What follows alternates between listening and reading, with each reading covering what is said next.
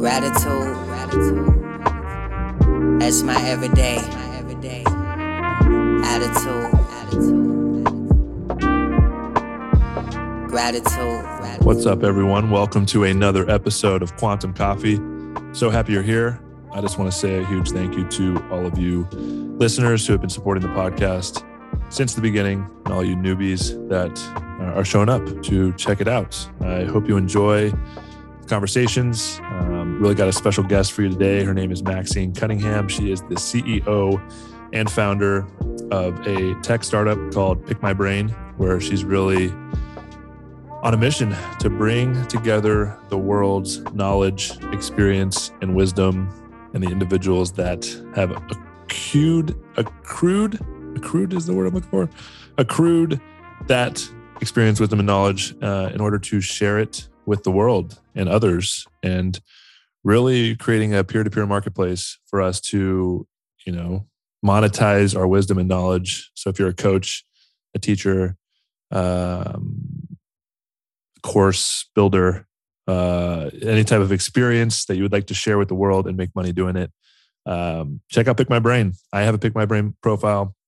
I am actually an investor, early stage investor in Pick My Brain. I really believe in it, really excited to see where it goes, and really just backing Maxine as a founder and CEO. She's really doing big things in the world, and really excited to have her on as a guest on this podcast because she is really intelligent, really well educated. She's got a master's in economics, which is fascinating. She's been on quite a journey through life, and this podcast really turned out to be one of my favorites. We really dived into a lot, discussed a lot, and explored a lot. And I know that you're going to hopefully get a lot out of it. I know I did. So hope you enjoy this podcast with my good friend, Maxine. Before we jump in, I just want to share with you a little bit about the vision of the Heart Collective and how we're continuing to expand. Really excited about the direction we're headed in.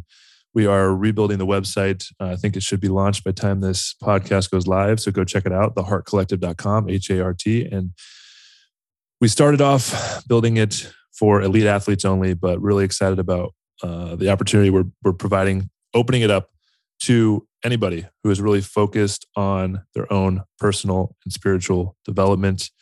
Really coming together. I think what I've found is the world is in dire need of community, of connection, and of healing. We all need healing on some level, and the Heart Collective provides a space for us to feel supported and guided and connected to others on the path, their own healing, developing the tools, disciplines, and connection to really show up and evolve personally. In this podcast with Maxine, we talk a lot about the importance of the inner journey, and that's what I'm really passionate about. And I think the world needs it now more than ever. And that's why we're opening it up to everybody who is on the path, who is really focused on making the world a better place, making their own lives better, and really evolving consciously as sovereign individuals. So if you're interested, we got a new membership called the Inner Circle. We got a new app that we're putting out. A lot of amazing content on there. You're not going to want to miss out. Go check it out, theheartcollective.com, and really excited. Also, creating a community around this podcast is something I'm really excited about. So through that app, we have a premium membership for Quantum Coffee members. I think it's $7 a month, and you get access to bonus material like extended episodes. One of them here with Maxine, and that's only for premium members only. Me and Maxine jam out for another 10 or 15 minutes. And if you want access to that content plus extended episodes of all these amazing guests I'm having on, go check it out. There's a link in the show notes, $7 a month. If you don't feel called to support the podcast in that way and be a part of that Inner Circle community, a really good way to support the podcast is to simply leave a 5-star review and share it with friends, family, anybody that you think might get something out of this podcast, and really supporting me and helping us as a community grow this podcast together. I really appreciate all of your support and for listening to this podcast. It means a lot to me. It's continuing to grow and evolve, just like me, just like you. I hope we're all in this together and really excited about the journey ahead. What a time to be alive. I love y'all. Enjoy the podcast.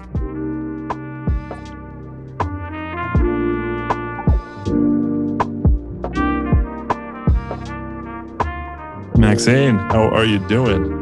Oh, right now, just behind the scenes, we did a meditation. I'm feeling fantastic. And I'm thinking everything should start with a meditation. Oh, I know, right? It's fascinating how much just a few deep breaths can really slow down the organism that we inhabit. Yeah. Three deep breaths and how far they can go before something and how simple that would be to implement. Yeah. Way to go. I know, it's so simple. And you know, what's funny is I've become a lot more comfortable with it in the work that I do. And actually, when I first started this podcast, I was like, I'm going to do 3 deep breaths before every time I have a conversation. And it's pretty easy with some of my friends that, you know, meditate regularly and I know them personally. And so it's not as weird of a like ask. Yeah. And then I started kind of widening and getting different guests on. Mm-hmm. And I noticed how nervous it made me feel to like ask somebody just to take a few deep breaths. But it's been really cool. I mean, I think this is like my 70th episode.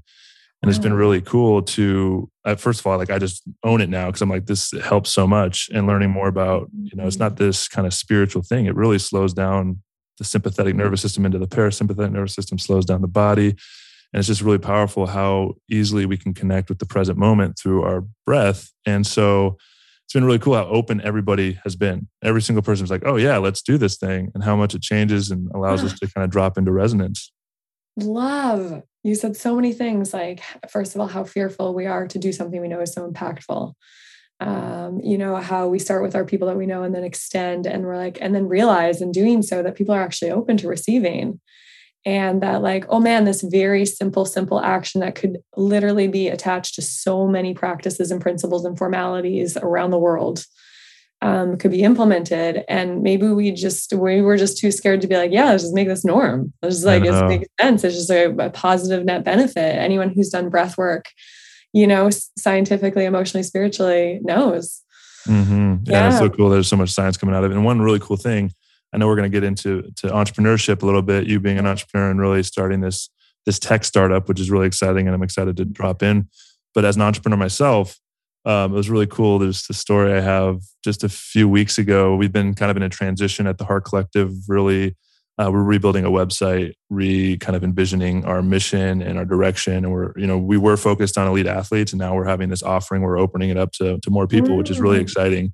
And it's been this huge transition over the last few months since I've implemented this this idea, and so felt really kind of almost overwhelmingly expanded into what this thing wants to be. And so I had a team meeting. I have 2 full-time employees, 2 part-time employees, and I asked them all, I was like, hey, can we all do like a guided visualization together? Just like slow down and connect with the Heart Collective as a business together. Mm-hmm. And so everybody's like, yeah, let's do it. And so I kind of took them through a few breaths, and then I dropped them into this visualization. And it wasn't my vision. It was connecting with the energy of what the Heart Collective is and what it wants to be, because it's so raw and it's just this newborn baby right now. And so I don't even really know what it is. It's fascinating as an entrepreneur. And I'm sure we can talk about this, is having an idea and like birthing it into reality takes so much energy, but then it becomes a thing. It's real. It's in the world, and it kind of has its own energy signature, and it wants to be its own thing. And so really trying to control it. And it's such a good metaphor of having a child, right? Like a child is its own thing. I can't really force it to be what I want it to be, but I have to guide it and allow it to be what it wants to be. And so I dropped them in and did this guided visualization of, imagine, how you want to connect with the Heart Collective. What's the role you want to have? What do you want to be doing? How much money do you want to make? What's your zone of genius that you want to be doing within the business? And I was like, imagine the people that we were going to impact, how they're going to feel, how they're going to navigate their lives because of the energy that we share with them, and giving them the tools, and just this really beautiful guided meditation. And since that happened, it's been really beautiful to see how all of my team members are connecting. And it's cool because me as the visionary, right? Really having the vision and then giving it to my team to implement. But now it's like we've all become the visionary, because I found some of my team members, they'll have their own insights and downloads and experiences of like what the Heart Collective wants to be, and they'll start implementing it, not even needing me, which is really so cool. Oh my God, huge. That's so big. That's so big. So we can just talk about that for 90 minutes. The visual that I had as well was very decentralized, right? We're all downloading. We can all download if we're focused on the same vision and the mission. And we have that tethering between these people that we're birthing something and creating something and guiding it and letting it become. Why is it, up until this point in time, I feel like that download is supposed to become from one person. We haven't asked people to download the vision or the mission like that. And, you're making me think of, right, breath work where we can implement that throughout our days and before meetings. But similarly, visionary work with our team. I bet if we went to all the companies and said, how many people here have done a collective employee-wide visualization drop-in? Oh, what is that? This. Oh, you haven't? Weird. We have it like this should be a thing. And I'm like, hey, Joe, you want to start that by doing that for my team next? Like, I'm just opening the door too. I want you to come in and please drop us into a heart-led visualization. Yeah. I mean, it's cool. It's like, it's taking it. It's this evolution we're going through collectively. And I'm excited to drop in on this topic because it is this old like hierarchical structure of a business. Like I am the one in charge. I have people underneath me who have people underneath them. I think there's this new, I've done a lot of work around what does it even mean to be a leader? I mean, I played football and part of my journey is always resistant to being a leader because I had this false idea of what a leader is, right? It's this, I have to have it all together. I have to be basically perfect if I'm going to tell other people what to do. And so I always played small in that regard.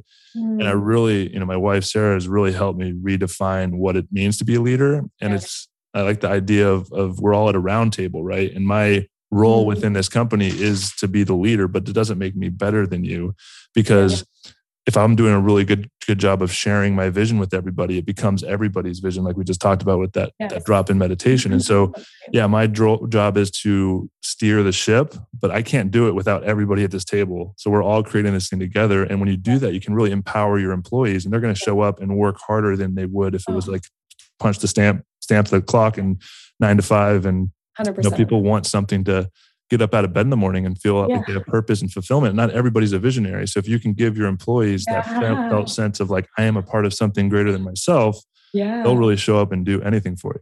Yeah, it's so true. It's so true. And like, I think I've learned that lesson more than ever these last 3 years launching my company too. And like thinking about it is this down. And when you launch a community, you've launched a community as well, or I should say an idea, but you launch a community and the community has a vision of what it is. Your employees have a vision of what it is. Your investors have a vision of what it is. And I immediately jump to like the leaders of our community politically. If they just ask the citizens to do stuff, man, just ask us. Like right now, I'm like, hey, we know collectively we need to help save the bees. We're all kind of like down with that. Why doesn't the government just like send us flowers, each province to like help the bees, or ask us? Hey, we're asking for like 10,000 citizens to plant these things. Anyone down? You would unanimously get the people down, but there's not this like ability to help with the mission. Is that crazy? We can't. It's so crazy. Help. And we're focused on whose fault it is and what the problem is, rather than focusing on solutions and how we can actually support one another in doing that. It's so divided in like right and wrong. Yeah. And even the political environment, I find it so fascinating that if you ask somebody about politics, all they can really do, like left or right, is talk about how the other side is destroying the country or it's their fault. And they actually don't even really know what they believe in. It's a really unhealthy form of tribalism. So unhealthy, so inefficient, so energy intensive, so trauma inducing, so divisive, so long lasting. It's actually really bad. Solutions. You said solutions. I'm like going to change copy in my website right now because I just want people to talk about solutions. Like all we actually really need to start talking about it too. But for an example, the United Nations, who is, I think, 179 members of different countries, of 365 that come together and like collectively be like, hey guys, here's some principles and some development goals that we need to have together because we're looking at that scope, right? We see from 173 of us what in the global perspective, what we all need to know, right? And I would say 99% of companies do not know what's on that list.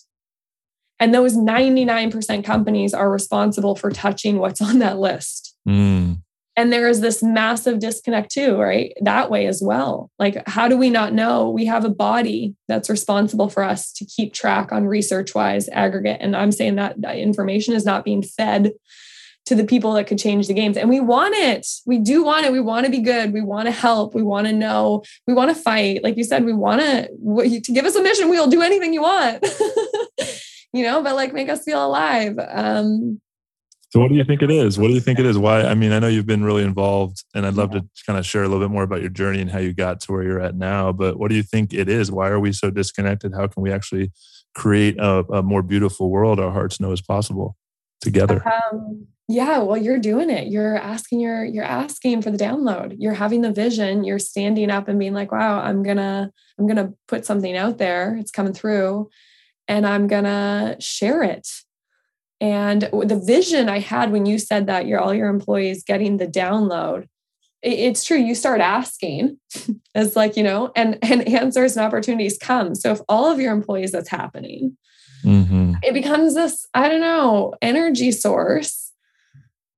Yeah, it's music. We just got to say, let's think of music. We just need to be on a beat. Like, right? Beats help us tether. Breathing helps us tether. Having dialogue with each other helps us tether. Asking and receiving and not being scared to make mistakes makes us tether. But like, yeah, saying you're not doing it right, or I'm the boss, I know what's best. I don't know if that's just a closed door to me. It's just like such an unopened channel. It's really stagnant energy. I think what comes to me is if you're asking, right, the universe, God, creation, higher self, your soul, your heart, whatever it is, the thing that is the whisper guiding you on this experience. A lot of times when you actually have the courage to slow down and ask, I think the thing that really people get stuck with is that thing that comes through is probably going to call you and confront you with some of the biggest fears that you have. Definitely. And so it does take a lot of courage to actually, like for the Heart Collective, like I've been on this journey for 2 years and I know you've been on this journey too. It's like, wow, I haven't confronted a lot of my own personal fears of stepping into what this is, but what's the alternative? Like I would really, that would be more of a bigger form of suffering than actually having the courage to confront the things that are keeping me back from achieving the thing that wants to be created through me. So true. Well said. Yes, agreed. So then could we extend and say, because we're entering the creation economy, this new economy, this new world, new rules. 70% of our jobs, workforce globally just changed. We finally have one thing that we all have in common, and we had to go and address some things. We all had to go introspective. We all had to go through insane adversity and loss and change and flexibility and resilience, which is so cool. So I'm like, now is the time. So with that, with what you just said, like, then could we get everyone to be an entrepreneur in some way? And if they do, they will confront those things. They will have to go through that. They'll have to lean into themselves and have confidence in themselves and learn how to articulate and look at their values and how they treat people and how they bring them together. And I think with Pick My Brain, I'm just trying to go create, like just try, open yourself up, because just doing that stuff is so big. You will go through you got to show yourself. It's an artist, become an entrepreneur in the smallest version of it. It doesn't have to be full-time, but maybe mandatory. We will all go again through the stuff that we got to step through. It is good to do it. It's so fun. Yeah, it is fun. And it's really an inner journey, right? And, developing the tools, the resources, the disciplines, which I'm excited to jam out in our bonus conversation. We'll give some of those actual practical steps from Maxine here. So if you guys are not premium members, there's a link in the show notes. Check it out. There'll be some bonus material. Excited to share some of those with all of you. But let's get into who Maxine is. I want to, discuss a little bit of your journey up to this point, and then we can kind of talk about your vision and what you're creating in the world now. Yeah. The story of Know Thyself. Where do you want to start?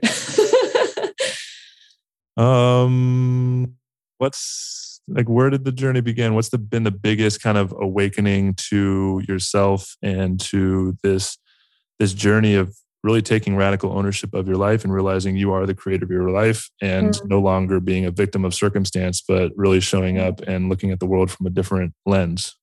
Yeah, cool. Great question. So I'd say there's just moments in time when I look back when I learned that I could create anything that I wanted, was validated. When I had the courage to, oh man, how far do we want to go back? Even just let's start at when I went and got my master's. I went through this journey of starting in this world of finance. And I wanted to go in finance because I knew that where people spent their money is what was created. I understood that. So I was like, if I can direct the flow of money, I can help what's created. So is this you've always had this idea of really knowing that you want to have a big impact in the world? I think so. I think I was just, my name Max means the greatest in a way. And like go to the max, take it to the max. And I think I've always wanted to try everything. I like was the girl that played all the sports, took all the sciences, the math 31, the art, the gym, do extracurricular, tried to take 7 classes in university, was the person who invited the sports people and the artists and the people that loved math to parties and was like, look, and I never could do the one thing, right? So that multi-potential, I have to touch it all, and was addicted to the cross patterns, the information that was contained in all of the disciplines. Oh, it's so perfect what you're doing now. I love that. Right. But it's pretty fascinating to have the realization that where the money flows and the energy goes is really like the incentive structure that we've created of society, which is part of the reason we have such big, massive scale issues, is because the incentive structure is how much money can I make, the bottom line. And that's really driving us towards the edge of a cliff. Yeah, it really is. And it's so funny. I've come full circle. I was programmed at a young age to believe that if I controlled money, I could create. That was where it was connected. So yeah, subliminally, like I was educated to think that way. And then, my relationship with money went down a whole learning path as I became an entrepreneur and created money, created value, created it instead of just moved it. Like just going through these moments in my journey of being like, if I move, I got accepted to manage the portfolio of my university. It was this $2 million fund, and there was 10 of us that were chosen to manage it for 2 years. And I guess, just like realizing that we could shift resources towards something was a piece of the puzzle. What was this $2 million for? Is this like managing like investments or managing resources on how to deploy them for a certain specific thing? So I was in my finance degree, and there was enough investors that gave a $2 million pot for kids to invest in the stock exchange using Bloomberg to understand investing, the capital market, the flow of money. Nice. Really cool. 9 guys and myself. I was a whole other story we can talk about. Yeah, that's a whole other. I don't mind actually. Yeah, but I love to talk about that too. We were given this pot of money. We had 2 years. We had a strategy, and we were given the stock, the Bloomberg terminal to do our trades. I was responsible for the energy, and just like I knew nothing then, right? But that was an entry into being like, direct money towards companies if you believe in companies' mission and vision to achieve what they're saying, while looking at what's happening in society, and deciding where to allocate these funds, and having conversations with my 9 other, members about what we think as a group to increase. What's the goal of the entire fund? What's the goal of each of our divisions? The goal was to make what incentives were there, and it's to make more money. And I'm like, for who? So it's just when I started asking all these questions. Was everybody else asking these questions too? Or were you kind of like the one trying to like be the devil's advocate with actually trying to make the world a better place? That was definitely, I'm usually that person in the room. Yeah. I'm like, ethically, where do you stand on this line? Like, it's fascinating because the most people are probably like, how do we make the most money out of this? Right. It is. It really is. We're programmed. And I'm like, why? And just ask, why is that the goal? Who is the money for? And what do we have to do to make that much more money? And how much is enough money? Why 7%? Why 10%? What's the market rate? How much should it be above? Like historically, what has it been? Should we allocate more? Do you think the like, why is it that people want to accumulate so much money? They can track it. They can track like men. Okay. And I'm not trying to be sexist, but like I'd say most men control money in society right now. They have the most, comfort with it and experience with it. And they have a certain way of scaling their growth or being able to, like, their sports stats. It's a measuring stick, right? For the egos. They love measuring. I don't even know if it's bad, but just make them measure the right things and they'll go for it. Like maybe our metric just has to expand from this one dimension, because money's fun to grow and money is fun to create out of thin air. That's what I'm interested in doing. I'm like, you don't have to go get you don't have to go move it. You can actually it's just here. Yeah. I found that with blockchain and cryptocurrencies, like, where is this money getting created from? It's literally out of thin air. It's really exciting time. We can discuss that more later, but yeah, it is this incentive structure of this. I think the problem comes when people tie money to happiness. when you don't have it, you think if the more you have, that is going to lead to happiness, where it's never the case, right? It's very falsified. Like people go on the journey. I'm really grateful that I was able to make a substantial amount of money before I was 30. I made millions of dollars playing in the NFL. And I got to a point where I realized once I could buy everything that I've ever thought of as a kid, first of all, I didn't want it anymore. I was like, okay, it's kind of lost its zeal. Yes. And it's like, wait, I still feel kind of hollow. Like, what is the thing like I'm looking for? I'm looking to be fulfilled. I'm looking for actual happiness. I'm looking for joy. I'm looking for experience. And so I went out on a journey, an inner journey of self-discovery to realize, oh, money is not the thing I've been looking for. But healing the relationship with money, it's like, I still want to make millions of dollars. I want to create impact and wealth and be able to deploy those resources in a way to actually make the world a better place. So money is not necessarily the thing, but it's your relationship to the money that needs to be healed.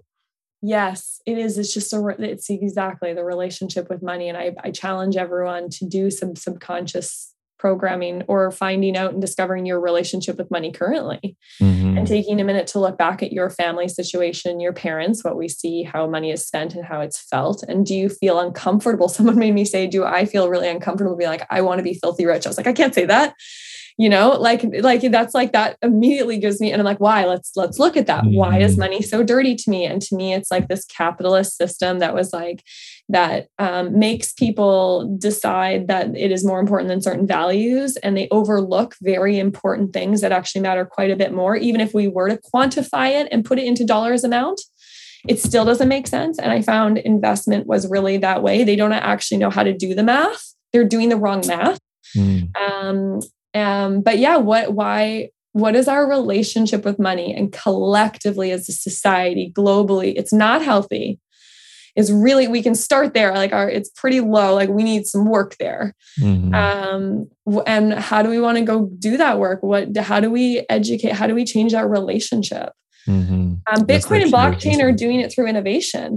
They are changing it. And because people are playing with it, they're playing and creating. And I'm like, cool. Like I love the worlds that I like when watching it happen. It doesn't have to be all figured out, but people are playing with it, creating it.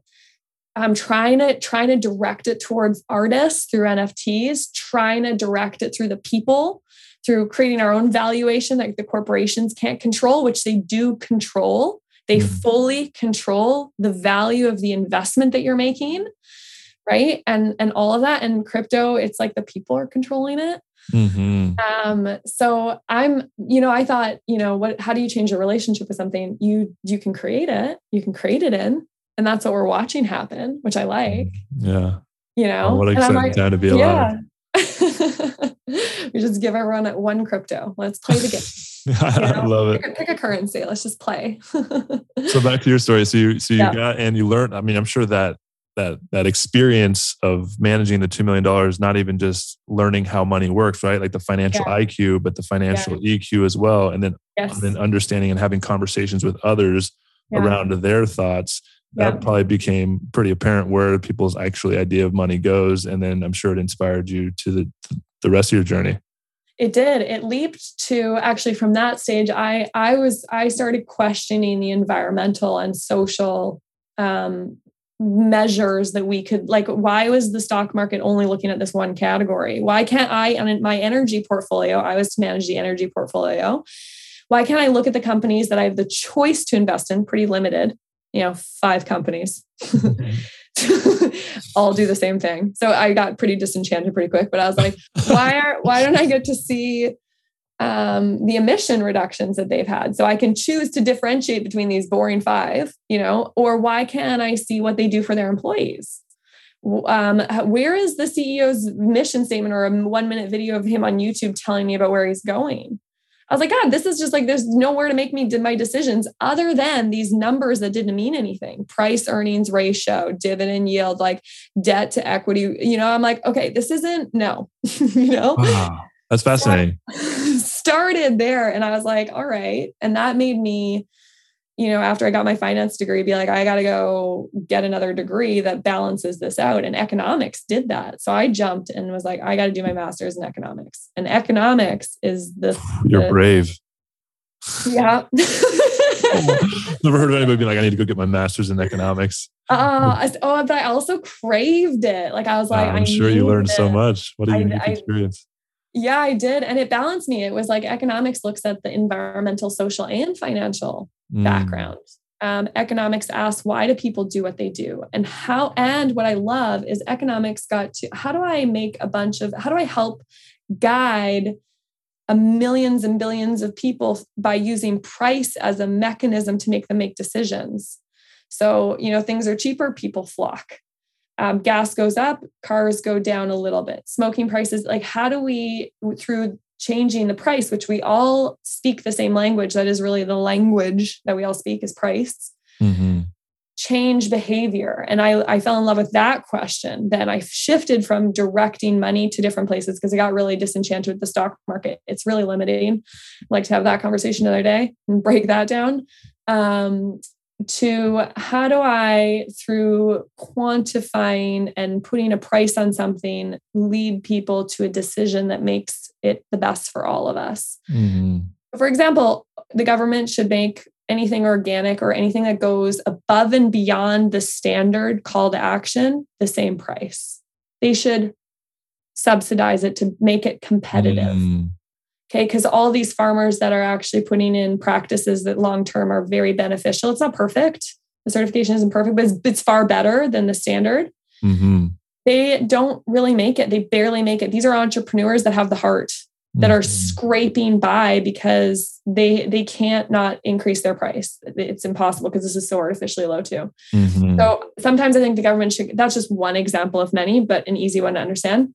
Why aren't the companies that are really good for the world, why can't the government give them something to bring that price so that now consumers are choosing on an even playing field price and picking the product that they think is the best for the world? They still get their choice. But yeah, it's really hard to create mass action when price disparity, when you look at income inequality, is like this. Not going to happen. It's fascinating. It's like people, you wonder why people eat so unhealthy, and obesity is such a crisis. It's hard to even, I remember when I first started eating healthy and I started looking at like, okay, I'm going to choose the healthier option. It's like, whoa, the salad is $15 and the burger at McDonald's is the $1 menu. It's like, that's ridiculous, especially. It is. It is. And again, we see a mistake in the system. We have a huge level of obesity and unhealthiness. Like it's like the statistics, like this is just math. I'm not a hippie, right? And that's what I hated that I'd get claimed as because I cared for the environment and social. I became a hippie. And that should be the norm, right? But that's like you get ostracized for actually caring about planet Earth and connecting with what really matters. I know, that's so funny. And I'm like, okay, I'll try a different mechanism to like get my point across. I'm like, guys, okay, like let's go with obesity, What percent of America is obese? Like 30 plus. I'm like, okay, the system is inefficient then. That's too much. We should bring that down. Why is that happening? Let's widen the lens out because I want to get your perspective on this because you actually have looked at this and studied this with your economics degree.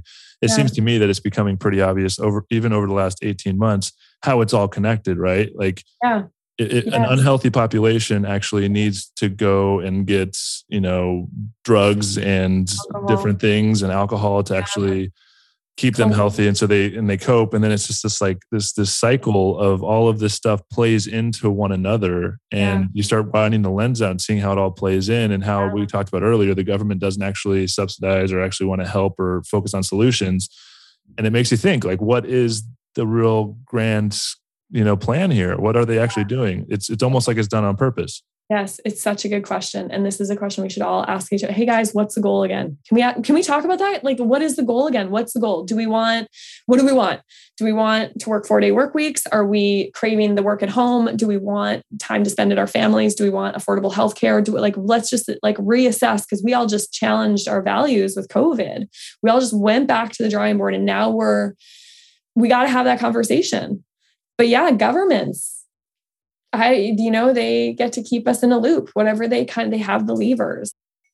And what's so cool about this decentralization, this entrepreneurship movement, this creative economy that's unlocking, this currency that's built by the people and for the people, parents questioning the education system, it is coming.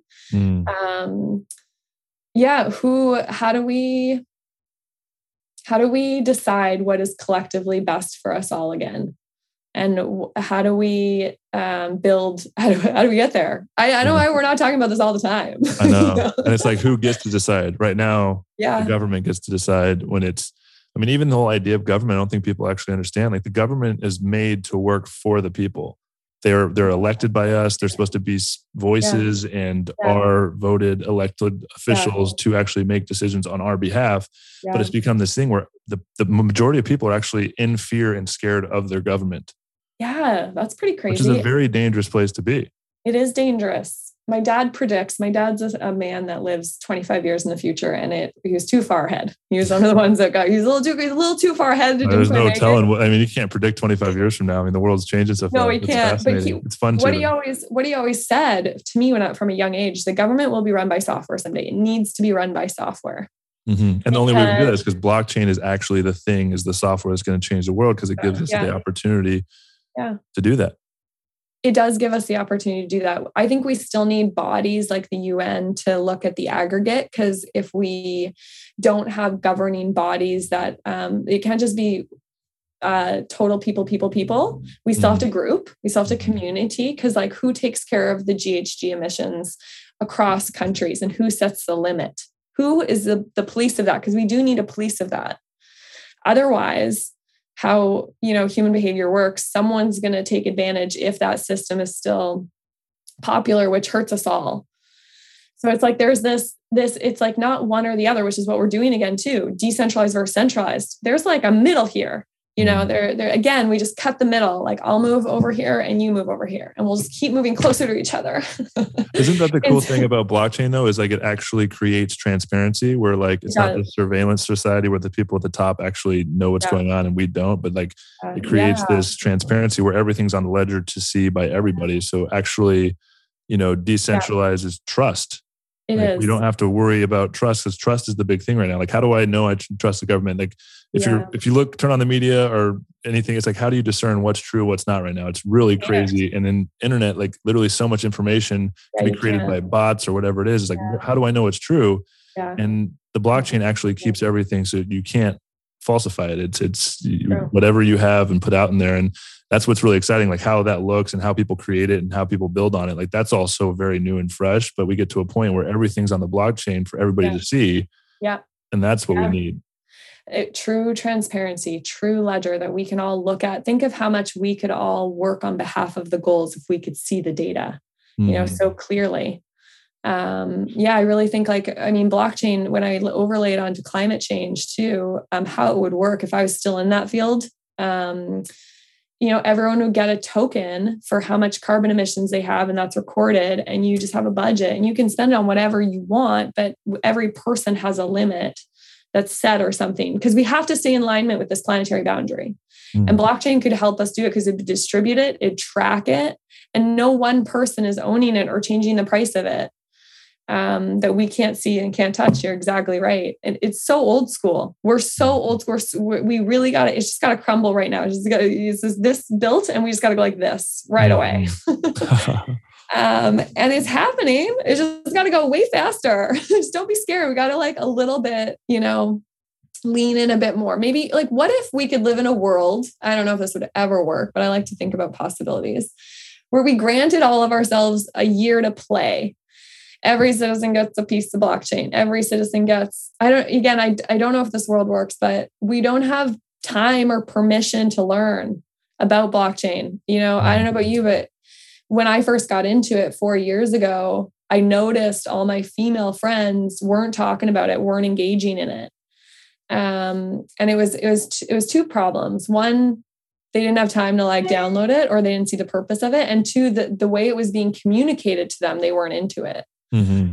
And so I remember I did a presentation called Bitcoin from a female's perspective, from a woman's perspective. And I just talked about what we're talking about, how it can be used as, how can artists benefit? How can countries, citizens benefit? How the trust works? What's possible with this world? Paint that picture. And it was until that, and they started to, that's an entry point in. How do we entry point people into a new world too? Mm-hmm. Well, it's a big education piece, right? I think even for me, like in 2017 and that last kind of bull run on Bitcoin, everybody like the hysteria was like, oh, they're getting to Bitcoin, and then it crashed. Yeah. And I was like, see, it's not. And I had the story of like, but what is it backed by?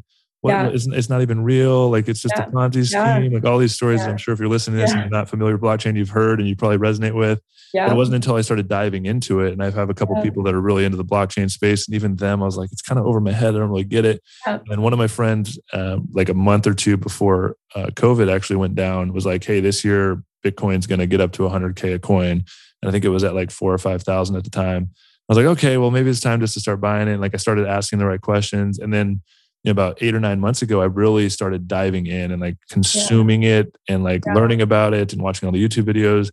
And once it clicked, to actually understand not just Bitcoin, but blockchain technology and cryptocurrencies and the wider lens of what's happening in the world and how it can actually really, it's beautiful because you look at the world and you look at these cycles that we go through of like, you know, kind of destruction, rebirth, transcendence, and we kind of coast, and then like some big event happens and we go on these 80-year cycles. There's a book called The Fourth Turn that talks about this.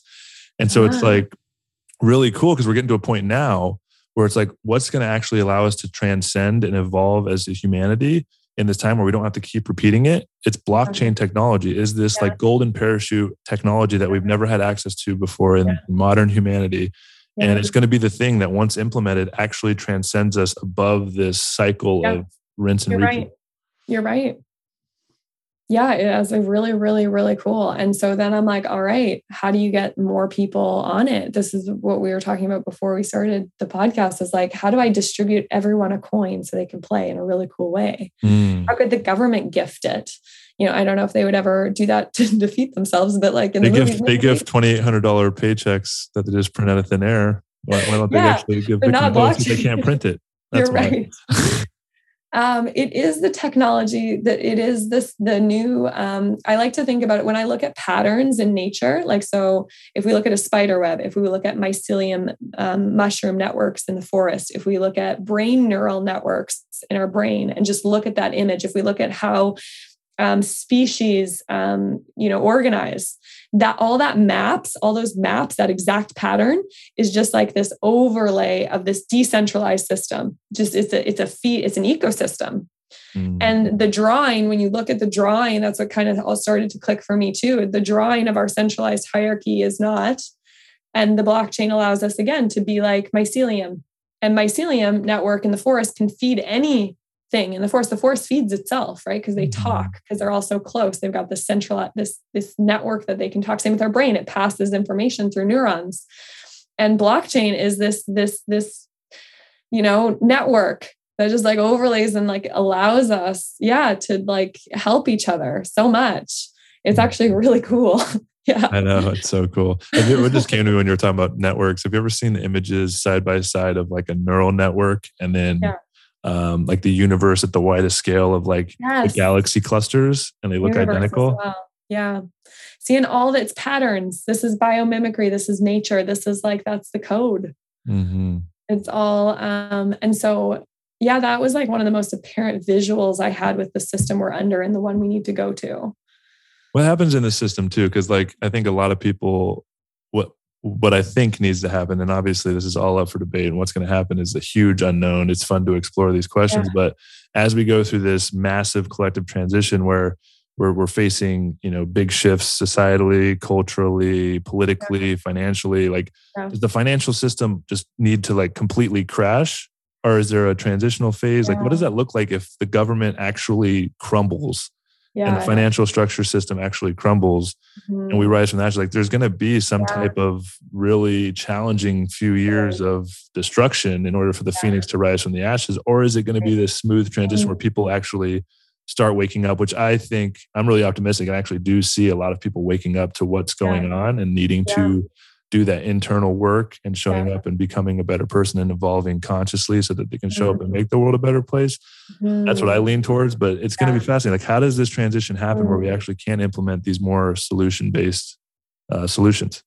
It's such a good question, especially for like an economist too. Like, I'm like, oh man, I want to bring all my economist friends together and talk about this. And like, overlay, do we need a divorce, or do we need a relationship? Do we need to stop all the systems because they're so bad? But is that even possible? Because the supply chains, how they're integrated, And our people like we do take like 20 years to kind of turn over, and like how long does it take to become a professional athlete and grow into that? How long does it take to become a leader as the CEO of a company? It takes me years to like craft that. And it's a journey that's ongoing. You never fully arrive, right? Never fully arrive. So I hope it's over here too, the one that we lead into it, because I think it is a little more sustainable. And yet I do see sometimes benefit of starting fresh. There's cultures that build art for like hours and hours, and then they'll just like get rid of it because they just want to start fresh the next day. And like our system is pretty gross, like pretty toxic. We might have to like cut ties and be like, I need to end this bad relationship. I can't go to therapy. You got to rip the Band-Aid off. I can't go to therapy with you. You're too messy, you know? Wow. That resonates closer to home than you think. Yeah, I know. Right. And let's talk about our own personal relationships, because really it is what it is, right? When in a relationship are you like, I can no longer put energy into this because it's not working and I'm at my point. And if we looked scientifically, there's 9 planetary boundaries that govern the world, and we're crossing 4 of them, which means our systems are going to chaos. It's just scientific lines in the sand. What are those lines? What are those four planetary boundaries we're crossing? We are crossing more CO2 emission than the world can sequester. Acidification of the oceans, which is from like mostly nitrogen going into the fertilizers into the ocean. So the ocean is acidifying.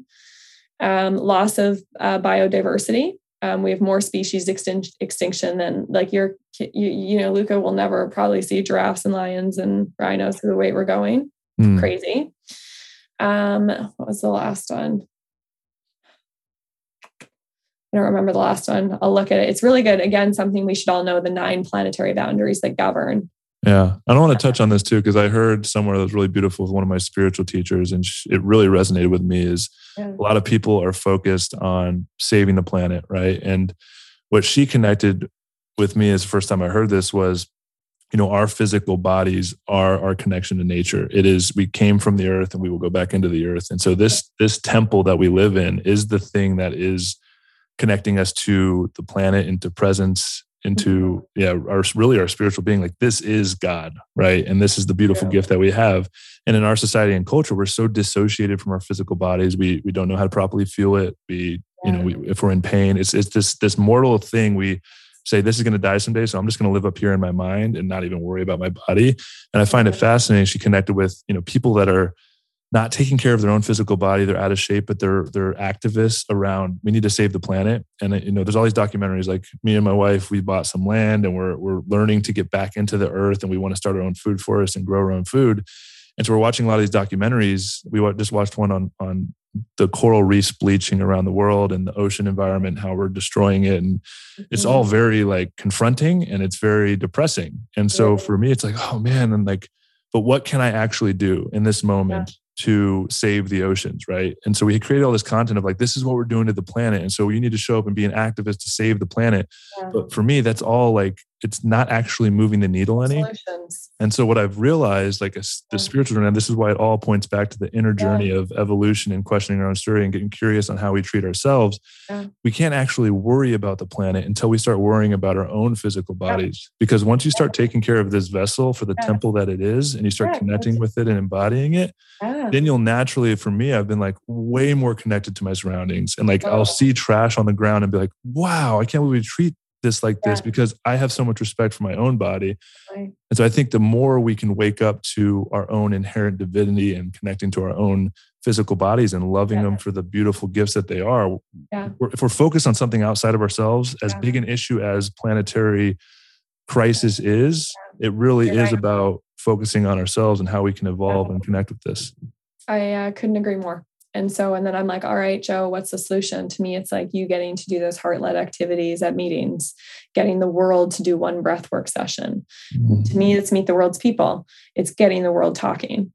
Can you imagine if the whole world did a big, deep breath together at once? I think yes. What would that feel like? Like, why can't we run that experiment? Would that be insane? Joe, that should be one of your missions. That's the solution. That should be your mission then. That's so possible with the internet and the YouTube. And like, it is possible. Like, we have billions of people that subscribe to, things that were created. Why not a breath? Take a dip. Writing it down. This is my write it down. One universal collective breath will change the world. This Maybe. is so good. Question mark. Maybe, dot, dot, dot. Oh, that's great.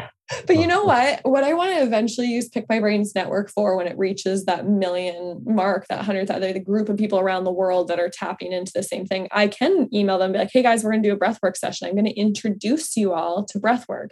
Hey guys, we're going to do a heart-led journey. You might have never done that, but come Pick My Brain host that. Today we're going to hear from someone who really knows crypto. Come learn about that. Today we're going to talk to someone who's been through, I hope when I have this network that's cross-discipline, cross-country, cross-ages, cross-culture, I can introduce things in a way that allows the distribution of them to occur at a faster rate. And that's really the key. We're talking about how do we get a bunch of people to know thyself very fast and get in touch with this and want to take care of this and fall in love with it. How do we do that the fastest? And let's ask 10 people. Let's put them in a room and talk about it for 2 hours. We'll come up with a solution. We'll come up with an idea. That is a good goal.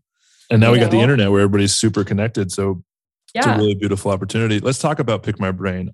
What is it exactly? And what is the origin of you showing up? I mean, it's funny when you shared about who you are in college, trying to get everybody together, and then knowing you and Pick My Brain, but not knowing that story. I was like, wow, this is what you're meant to be doing. So talk about how this vision came to your mind, and how you've put into action, and what it really is here to do. Yeah, I love it. I love that your question is like, how did that vision come to your mind? Because it does literally start to come as a vision. It started. You're right. Like I always saw from a young age the value of bringing different people together in a room.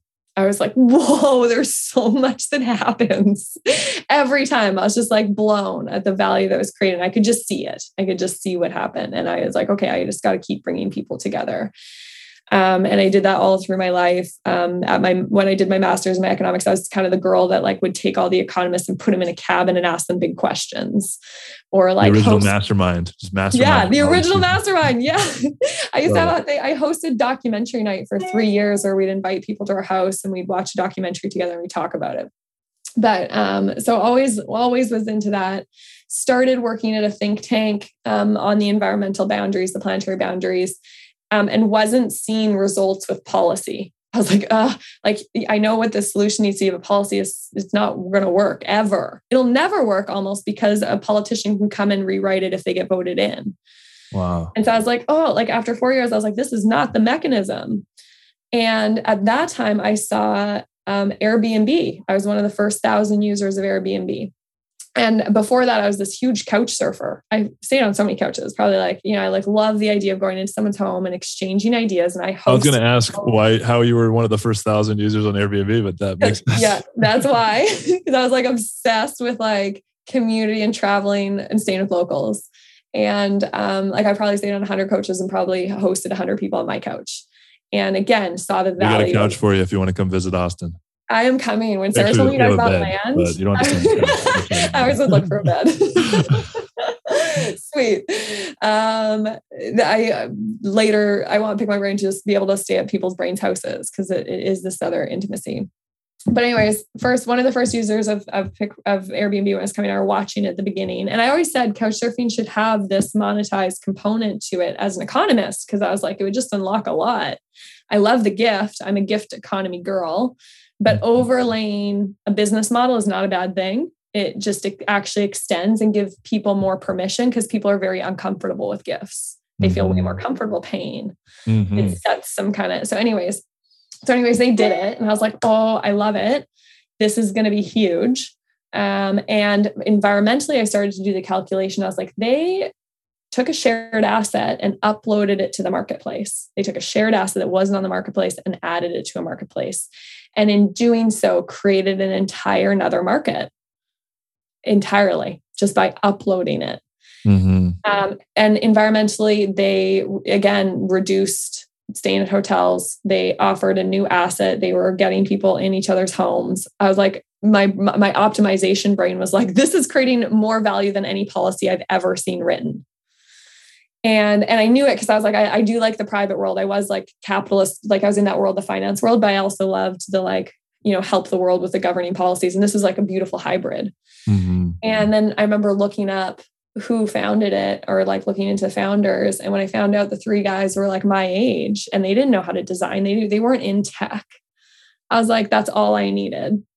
And that, like, the next day I got my CEO of my company who I worked for, which I love, Scott Vaughan. I was following his mission when I was at the think tank, and I took him around Ottawa Parliament. I walked around our country's government and was like, Scott, I need to leave the mission. I need to go learn about peer-to-peer marketplaces. I have to go study this for a year. So I'm going to take a year on and I'm going to go learn this world. Because like what I see that this company Airbnb is doing is environmentally, socially, economically very powerful. And so I did. And they really unlocked it. And so I took this year on with my partner and we drove across Canada and we gave ourselves, built my own university schedule. I was like, Max, you've gone to university for 8 years. Like, why don't you make your own university schedule? That was the second very empowering thought. Right. And I was like, why is this so empowering? Why couldn't I make up my own university? And I was like, what am I going to make? What am I going to put on my schedule? And I put things like drive across Canada, have 100 conversations with 100 different people, go live in Maui and live off the land and read books. Babysit my sister who's just going through a big transformation in grade 9. She's going playing volleyball. I'll go spend a month with her and like be there with her and get my mom to go to Europe. I added all these different things to it and got to do this for a year. And your own course curriculum. My own course curriculum, which I'm like, oh man, that was the empowering of itself. And I want to come back. Like that's like another idea, creating your schooling, your education. Mm-hmm. And it was on that journey that was like so empowering. In discovering who I was. And I got to be so playful and creative and like, go all these places, unlock all these things. And was just like, I'm living on this such a high frequency. Like, why can't everyone do this? And I was doing it very affordably. I, went from making, 90,000, bringing my salary down to 30K and totally being fine. I was like, oh, that's cool. And I had my investments that I like really lived on like a pretty low salary. And that allowed me to play with that boundary line, which is another really boundary line. Because when one of the stories that I've had to confront is this guilt around being successful and having money to do these things. And I remember when I first hit the road, some of the comments, not all, were people like, oh, I wish I could do that, but, or if I had the money or played football, I would go travel in a van too and like feel free. Yeah. And I used to have a lot of guilt around that. Like, yeah, they're right. Like I do have these resources. I'm able to do this. Most people can't. But then when I started realizing being on the road is there's so many people out here living this alternative lifestyle that are not like super wealthy. They're just making it work because they've chosen to confront those fears and actually go out and experience life on their own terms. Yeah. And so what I've realized is anybody that says, I wish I could do that, but is not actually free, is not actually the creator of their own life. They're a victim of their own circumstance. And so if you're listening to this and you think you want to do something, but you can't because there's some story holding you back, it's your own self holding you back. I'm sorry to say. I know that might be confronting to some of you, but it's really beautiful that you were able to downsize, actually make a third of the amount of money and create this incredible experience where you went out and actually probably learned more, at least as far as experience of life, than you would ever at school. Oh, so much. And not only that, but maybe founded $1 billion company, and like also invested in Bitcoin, blockchain, Ether, Tesla, shop. I played with things that I believed in too. I actually created wealth too. So didn't need it's very affordable to do. But like we're doing the math wrong. We're doing the equation wrong. It was a total no-brainer for a year of living life on my own terms. Like you said, maybe we should all do that at least for 1 year, just one. Man, the world will be a better place. I'll tell you It'd what. Be crazy. And I bet we could create some kind of movement that would start it. 1 year, you can do it. Like we're all going to, and I think we're all closer to death now. And so we're willing to actually take that. Death looked us in the eye faster, which is a very good thing too, I think. Like just do it. Have you lived life 1 year on your own terms? What would you even do? And it doesn't have to be a beautiful experience. Just do it. I'll tell you, you'll never go back to not living life on your own. You'll never go back. It's true. And that's why we need them to do it. Because I could never go back. It's like, it's once you transcend, you don't go back. Once you experience a deeper relationship, you don't go back. Once you experience health and the strength of your body, it's very hard to go back. Yeah. Because you know what feeling good feels like. Yeah. I mean, that's one of the books I read. I don't remember what it was, but it talked about, I think they interviewed a bunch of people on their deathbeds to ask them what their biggest regret was. And across the board, it was everybody's biggest regret was the things that I didn't do. It was not the things that they did do. It's that they remember the things and the decisions that they decided not to because fear got in the way. And that really struck a chord within me. And that was when I was at the back end of my NFL career, and I could have played a couple more years, but I had enough money. I felt financially free. My body was beat up, and I was like, man, I'm going to die one day. And I don't think until you confront your mortality and your death and the impermanence of life, you're not actually going to be able to fully live. Agreed. Yeah. So then would you say that we're more powerful right now than ever because we all are closer to death? I think we all just had that. So I'm 100%. like, now is the time. It's now. We're all open. We're all vulnerable. A blank slate is near. We're 70, the great resignation is here. The workforce has changed. People are moving to small towns. People are going into nature. Bikes are really expensive. I tried to buy a bike the other like last summer. So hard. They didn't even have any available. Like, damn. Which I was like really proud of society for valuing bikes that much. I was really excited as an economist, a few things that became so valuable: food, bikes, land, nature. I was like, sweet. Like those did need a boost in premium. They were discounted too much. People didn't understand the value of them. So a great recalculation happened too. And I'm like, all right, now is the time, which brings me to like, all right, let's get the people talking. Let's get the world talking. That's my contribution. That's what I've always done. That's what I'll continue to do. And I think, right, if we took all a collective breath, that would do something. Agreed. I'm like, if 1 million of us committed to meeting one new person a month for a year, game changer, and I can start that. And that's to loop back from our beginning conversation. If you can just even think about it, you wrote it down, a collective breath. You just have that idea. That idea is cool. I just want to plant some ideas in people's heads of what if, because you're right. Like new world, new way of being. What do we need to transcend? How do we get to know each other? How do we get to know ourselves? It's so moldable right now. It's so exciting. I say it every day. What a time to be alive. And what a time. I mean, if you think otherwise, then there's some healing that needs to take place because not taking away the challenges that you may be facing, but if you really focus on the opportunity we have and the abundance that we live in. I mean, really, I mean, even the people living below the poverty line are still way better off than people 100, 200, 300, 500, any other time in human history. It's like, wow. And when we give people tools that show them even more that they can create wealth for themselves so that they're not in that scarcity mindset of like, I need to work for this place to get, and I will let my morals go a little bit because I'm so scared to let go of that paycheck. I get it, man. It is scary. Not having money coming in regularly as an entrepreneur. It looks like this, my bank account's just been going like this. Yeah, or like this. I'm lucky I got a big nest egg because it's just, I haven't actually had any income yet. Right? Yeah. Like it's just like such an investment. But what we don't calculate, again, one dimensional, we're looking at just the digits. Right. I was like so mad at the investment portfolio that I worked on. I'm like, guys, so much bigger than this. Like, you're going to build a garden. You're going to buy some land. You're going to buy a house. It's going to take some money for a while. You have a kid. It's going to drain, but like you're creating something that's going to be able to generate, we just got to look at it a little differently. Value structure too, and investing in yourself, right? Like if you look at, just look at what you spend your money on. And if you say like, I'm not going to spend, money on this course or coaching or a retreat experience or going out with friends or travel. Like if you say like, the value is not there for me, but it's on clothes or whatever that you're spending your money on, like you need to really reevaluate what is adding value to your life and how do you invest in yourself so that you can evolve, because that is going to get you to where you want to be. So true. We got to have this conversation again. We got to look at our budgets. As a company, where are we spending our money? Do we have a line item for things like heart-led workshops for our staff? I can offer that for you.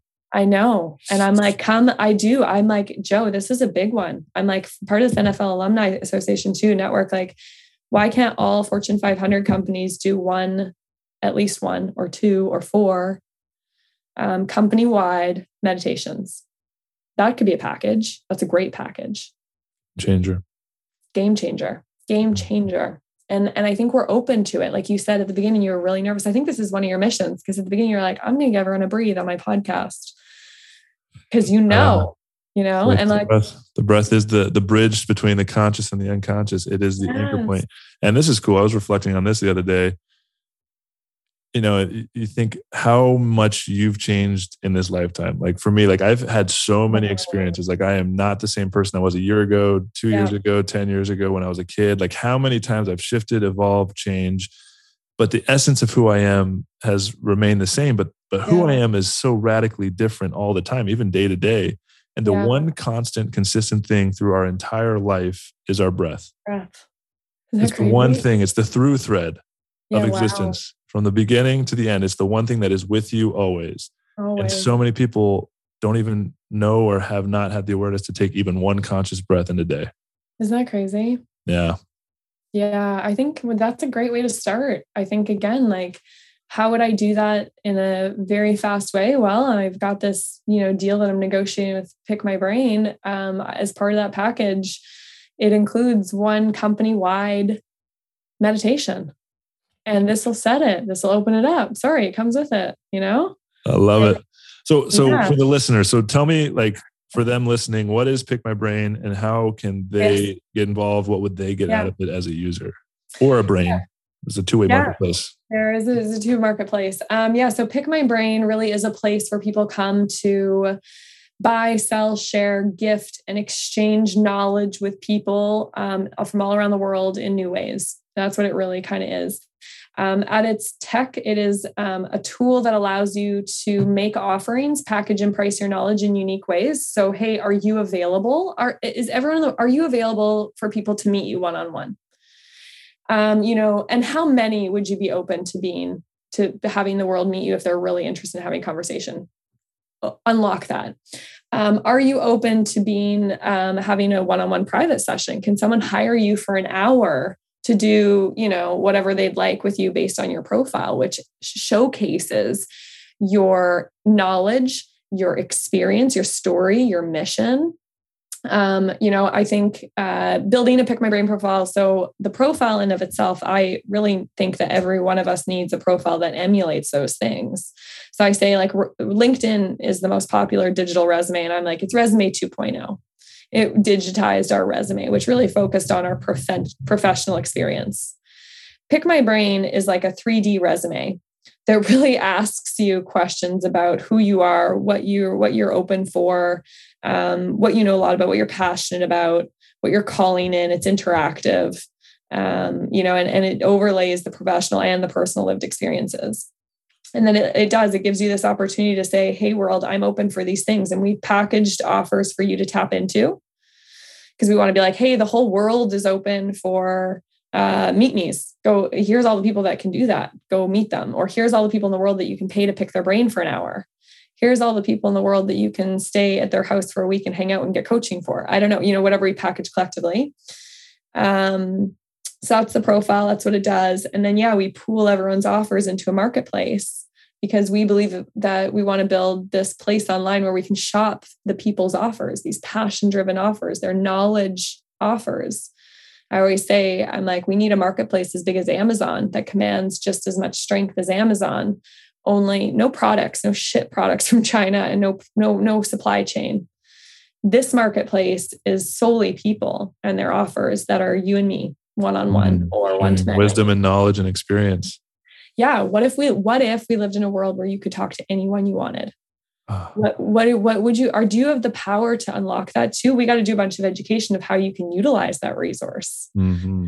I love it, because we're all students and we're all teachers, right? And so for me, like, I have so much to teach. Like, if you're a coach, if you're a speaker, if you are just a normal person, but you have like a crazy story that you want to share, you build a profile, somebody can actually book you, pay you money. It all happens on the tech, and you can show up and actually share and have a conversation with people. And then you can even show up and you can literally build any form of package that you want for what you offer. It's really cool, really unique, and it's really customizable to each individual, which is really awesome. It is. And it's the hybrid, to loop back to our conversations. There's offers that you can tap into that we all as a community want to be available for. And then you can create your own offer. And what inspired me to build the platform like that was Ethereum. They're smart programmable contracts. And I was like, oh my gosh, if we could each build smart programmable contracts that you and me can enter and do any kind of contract together and is secured, you can unlock any revenue stream you can imagine. So yeah, it is. Yeah. Build what you can, what can we all offer each other? How can we build revenue streams for each other? And how can we shop each other's offers to create an economy? That I don't know so Google's mission was to make the world's information more available, accessible, and useful to society. Pick My Brain's mission is to make the world's people more available, accessible, and useful to society. And how do you do that? You got to shop them. You got to browse them. You got to know that they're open. So that's really what it's all about. Yeah. And I love it. Yeah, it's fun. And I'm an investor for all of you as well. So I'm backing this project, backing Maxine here. I think she's really got something special, and she's grinding for this thing in all the right ways. And how can people we'll put a link in the show notes. You'll share us a link to get people started where they can create their own profile. Is there anything they should know as they go through that experience if they want to onboard? Yeah, please build a Pick My Brain profile. It'll get you go through a transformation of just building it, but head to www.pickmybrain.world. That was intentional. And click Start Profile and start thinking about the questions we're asking you. What do you know a lot about? How do you want to help people? What is your story? What are your goals? What do you think I should watch, read, or listen to? Share some pictures, create a profile that I know that what I could book you for, what are you? Yeah. So that's the first step, is going through that transformation yourself, building a profile. If you're interested in just meeting the world's people, and starting that way, you can browse our marketplace. See, we have 500 brains from 26 different countries that are on board and have created. So go get some inspiration from there. That's another good action. Pick one person and book something and see what happens and see if you like it. So open your mind to this being available, just like, Airbnb proliferated. I really think this will proliferate. But another program that I do want to highlight, I'm launching a program called Meet the World's People. And I want you to commit. I want the world to commit to meeting 10 new people this year in 2022. And you can choose from 500 people to meet. And I just want you to ask one person a set of questions, discuss current events, share an idea, share a solution once a month. Similar to what we're doing here. Exactly. Exactly. Yeah. And in doing so, immediately increase your understanding of the world and of the people in it, and immediately unlock 10 doors that you don't know, I love it. I mean, that's one of the biggest solutions I think any of us can point to, is widening the lens in which we view reality. And in order to do that, I mean, there's a lot of ways to do that, but I think the biggest way is really having conversations, open dialogue with people with different perspectives in life, so that you can actually open your mind and create new neural pathways and understand, like, we are all so much more alike than we are different. Totally. And you just become so interesting. You're like, oh my gosh, I met someone from Latvia yesterday. Latvia? I've never heard of Latvia. I know, it's a country. Wow. And I got to learn about Latvia and see this human. It was like watching a giraffe. Like, I was like, you're another species. Yeah. And I really want to know what you're like, and what were you raised like? What was school like for you? And what are your parents like? When it's interesting. Yeah. So I want people to collect credits in people. I think you'll become a beautiful person if you have met 100 people. We have some brains, we call them super brains, who have hit that 100 mark.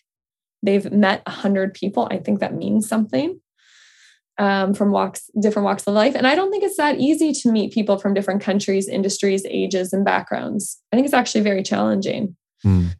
Because especially where we're at, like, I don't know if I can ask you questions. Are you open? If you're 18 or 81, how do I get in touch with you? I don't know, and Pick My Brain has, our eldest is 81. Her name is Yoka. She's amazing. She's a Holocaust survivor, an NLP trainer, one of the world's first women who went into sciences and universities. She's just remarkable. Oh. all the way down to an 18-year-old that's just starting her psychology degree in Toronto and deciding what she wants to be and starting her podcast as well. And her podcast is called Human to Human. Oh, cool. And I promise if you have a conversation with both of them, you'll just smile. Yeah. I might need to get them on the podcast now. Yeah. I'll loop them through Pick My Brain. Yeah. And for all you listeners, I'm on Pick My Brain too. So if you want to have a conversation with me, connect with me, learn from me, or ask me some questions, go to Pick My Brain, create yourself a profile, and connect with me. Search me, and you can book me, which is really quite exciting. Maxine, really, really grateful having you on. That was actually one of my favorite conversations. I'm really grateful. I've never talked to an economist before about the actual issues. It's like I think about all these things and I see them, but to have someone so grounded in some of the actual information and widening of the perspective of reality, really grateful for you, for your wisdom, and really proud of you for the journey that you're on. And I'm excited to be on it with you. So thank you. Oh, the extension goes right back. You're creating the space. I'm so, and the love back, I'd love to come hang, but the love back I had for you immediately when I heard you talk on Lance's summit, and how you saw the world and how you stepped into entrepreneurship and how you viewed entrepreneurship and how you gave grace of how long it takes was like, what I was like, you just are such an opener. So, so grateful for you and our paths crossing, because I think we gotta do some stuff together. Oh yeah. Thank you. Yeah. The synchronicities, right? It's really crazy how we even connected, and now we're just so intricately connected and intertwined on this journey. So what a journey. Yeah, it's gonna be fun. Thank you, Maxine. I want to ask you, what's with this all these beautiful arts pictures in your background? What's that all about? Well, I love color, and these are all the pieces of art I've done at different stages of my life. We got some high school art, some adult art, some other high school art.